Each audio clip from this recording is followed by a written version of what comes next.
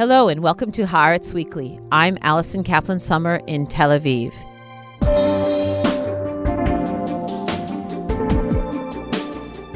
In a single day, reality in Israel was transformed as it was unexpectedly launched into what looks like a major war, which is in the process of unfolding. Everything is changing. Events are progressing rapidly, but I am here in a last-minute emergency podcast organized to talk with two people who understand as well or better than any of the rest of us as to what has happened and what it means. With me in the studio is Aluf Ben, editor-in-chief of Haaretz, and Yossi Melman, who is a senior analyst for Haaretz, who specializes in military and intelligence affairs and has written several books diving deep into the workings of Israel's military intelligence.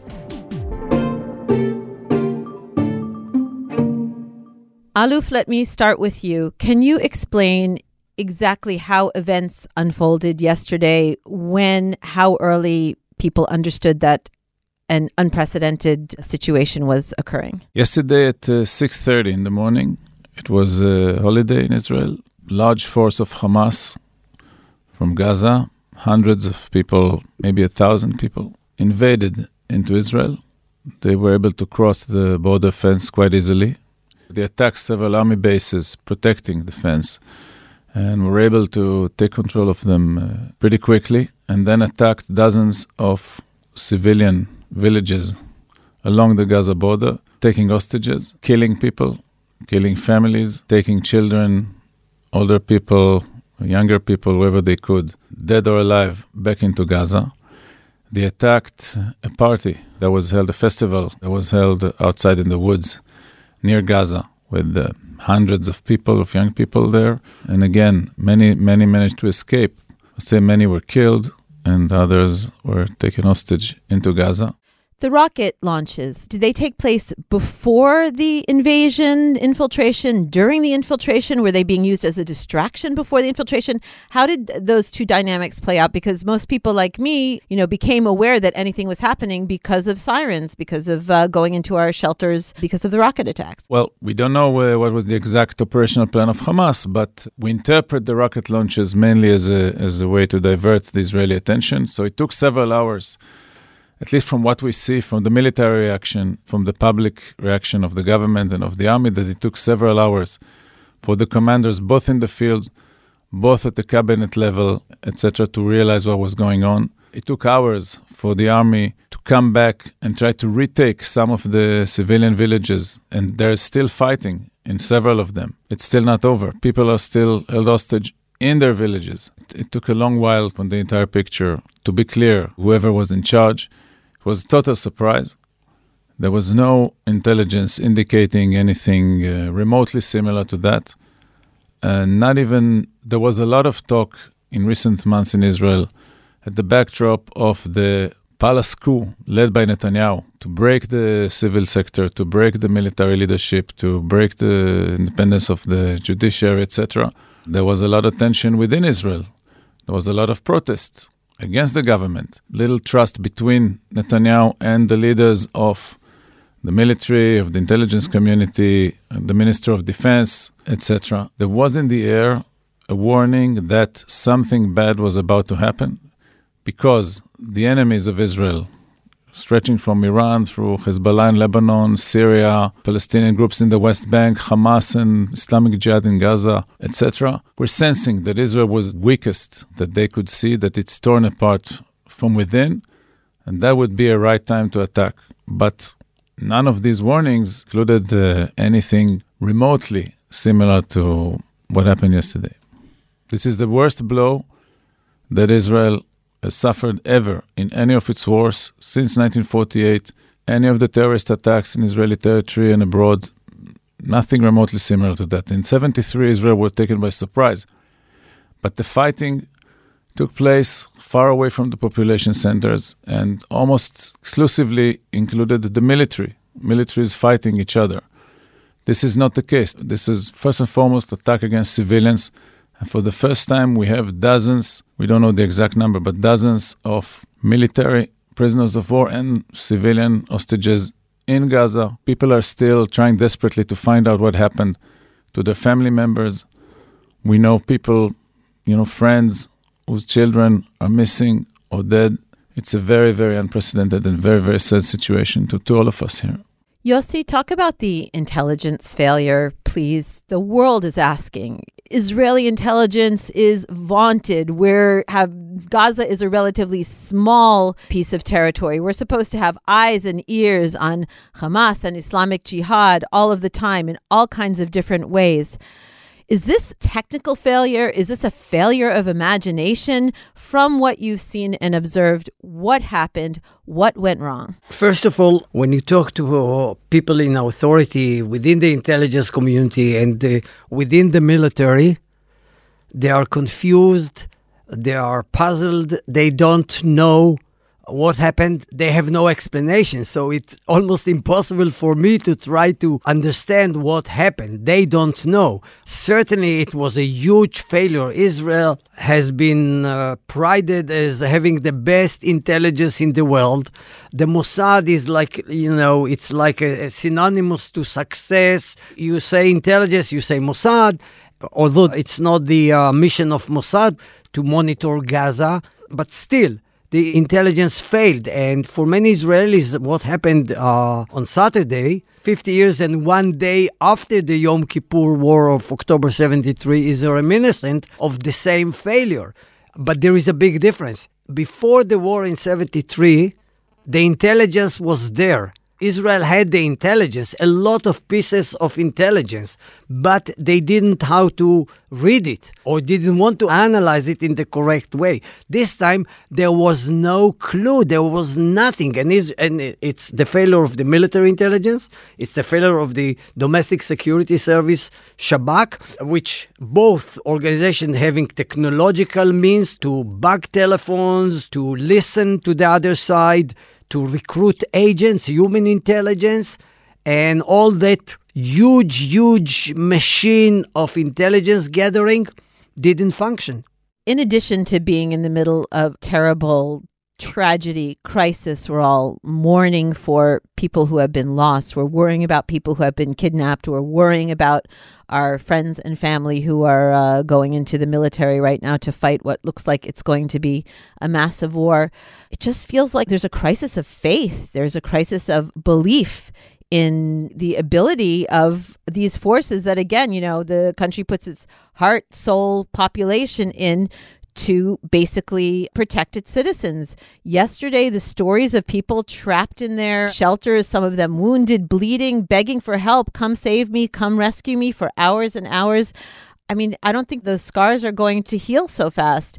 How in the world do you fight a war like the one we're about to enter in when people seem to have so little faith in those who are calling the shots? The traumas of the Yom Kippur War, we just commemorated its 50th anniversary, and the entire media and Israeli television, etc., were full of stories retelling the story of how we failed in Yom Kippur, what happened, who was to blame, the Prime Minister Golda Meir or the military or the intelligence, one arm of intelligence or each other. They're still fighting the story, and this will probably be the same. Look, we don't have other people to trust. I think that Netanyahu is the main responsibility for this tragedy, lies with Netanyahu.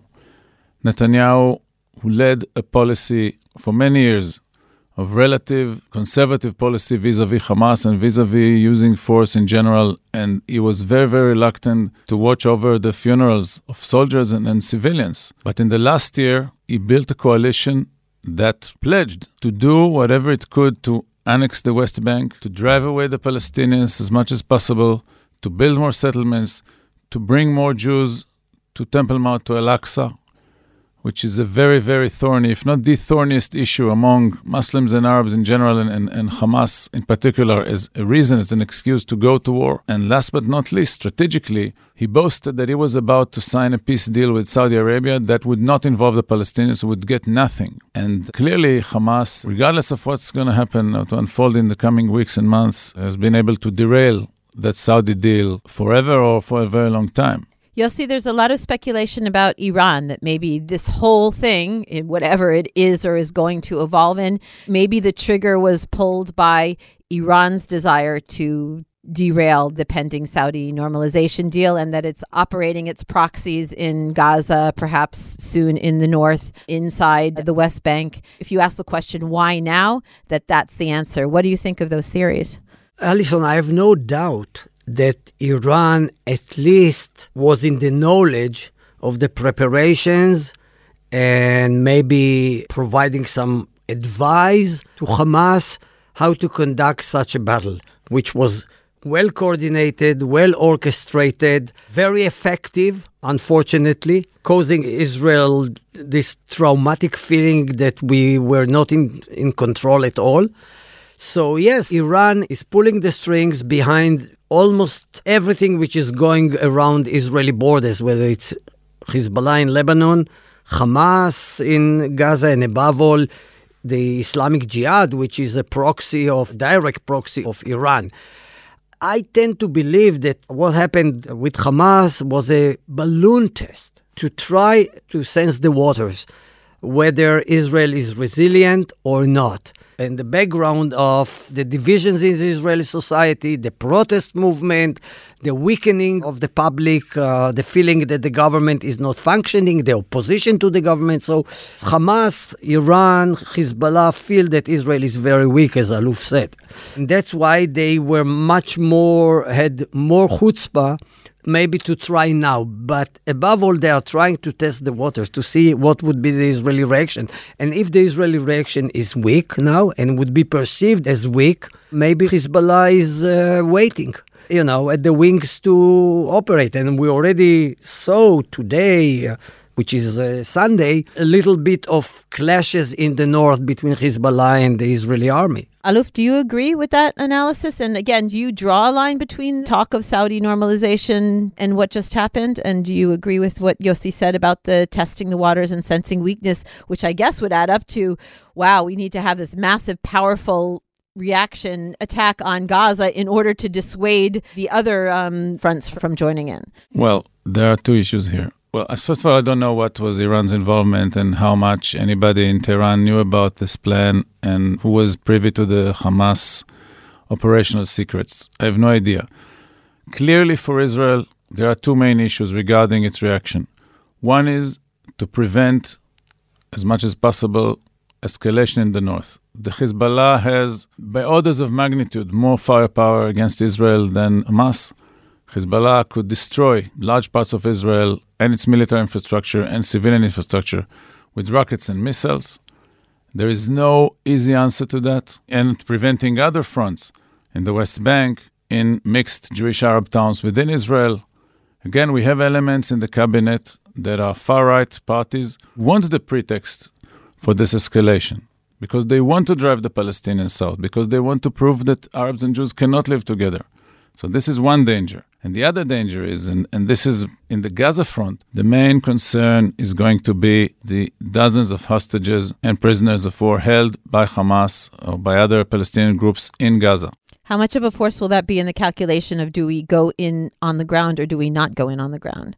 The main concern in this situation facing Gaza is the safety and the fate of these hostages, and the counter-demand by Hamas to release all the Palestinian prisoners, thousands of Palestinian prisoners held in Israel, which Israel has been very reluctant to release even few of them in return for two dead bodies of soldiers held by Hamas since 2014 and two civilians who crossed the border into Gaza and held by Hamas. This is a different story, but this is going to be the main concern to Hamas. This is the insurance policy. This is the human shield. And this is going to be the test for the Israeli leadership and for the Israeli public opinion in the coming weeks. Yossi, based on what you've observed, written about over the years in hostage situations, which we know are nothing close to the scale that we're seeing now, what will be the dynamic and the considerations of how much to give, concede in order to, first of all, learn the fate of the hostages, who they are and what their condition is, and to get their safe return? Had I been in a position to make decisions, which I am not, I would advise that first thing now, Israel should start via intermediaries like the Red Cross and Qatar and Egypt to try to make inroads into Hamas and to offer some sort of a humanitarian corridor to exchange hostages, women and children in return for Palestinian women, Palestinian terrorist women who are held in Israeli prisons, and young Palestinians who have been arrested by the IDF on charges of throwing stones or other minor clashes of that sort. It's possible. But Hamas is going to want to play their strong card. They are going to want to get their leadership. Just as another example for the disarray in the Israeli government in the past year, there used to be a coordinator for prisoners of war and missing in action in the Prime Minister's office. I think for over a year, the job has been vacant, and there was no effort even to recruit someone for the job, because all the effort of the government was, look, there are things that Netanyahu signed in his coalition deals. Appears now to be bizarre, outwardly, was a law that would equate the status of ultra-Orthodox youngsters studying the Torah in yeshivas to the soldiers who were killed and taken prisoner on the Gaza border yesterday. And the main thing for the next Knesset session that's beginning next week was supposed to be that law that Netanyahu pledged to the ultra-Orthodox parties to pass. This shows that there was a total disconnect between the Israeli political arena and the real danger across the border that was about to blow up. Just like 1973, there was total disregard for the enemy. The enemy was seen as weak, as not daring enough to fight against the mighty IDF and the Israeli Air Force, etc., with its superior intelligence, and all these stories that we told ourselves. And there was a belief that Hamas wanted to run a country. They wanted to be an authority. They wanted to be in charge, that their heart wasn't in terrorism anymore, that they wanted to be seen as, respectable members of the leadership. For the past 2 years, there was no rocket attack by Hamas into Israel, only by their junior partner, smaller army, the Palestinian Islamic Jihad. And when Israel attacked the Islamic Jihad and killed some of its commanders, time and again, Hamas stood by and did nothing. And that was seen in Israel as a kind of growing up of Hamas and becoming a more responsible civilian authority rather than an armed group that's destroying Israel. Yossi, you watched that. How did they get it so wrong? The intelligence or the entire leadership? Both. In the end, it's one group of people. Well, as Aluf described and said, this government is completely dysfunctioning. This government is not interested in solving problems, whether military or security or even social problems. They are just interested in expressing defiance against the opposition, to blame always the opposition, to find scapegoats, to blame the other. It's typical of a proto-fascist dictatorship or populist government. So it's very difficult to see how things will unfold. But I would say that the major problem facing Israel is not just what will happen in the north by Hezbollah, or even how long this battle with Hamas will continue. It will continue for days and maybe weeks.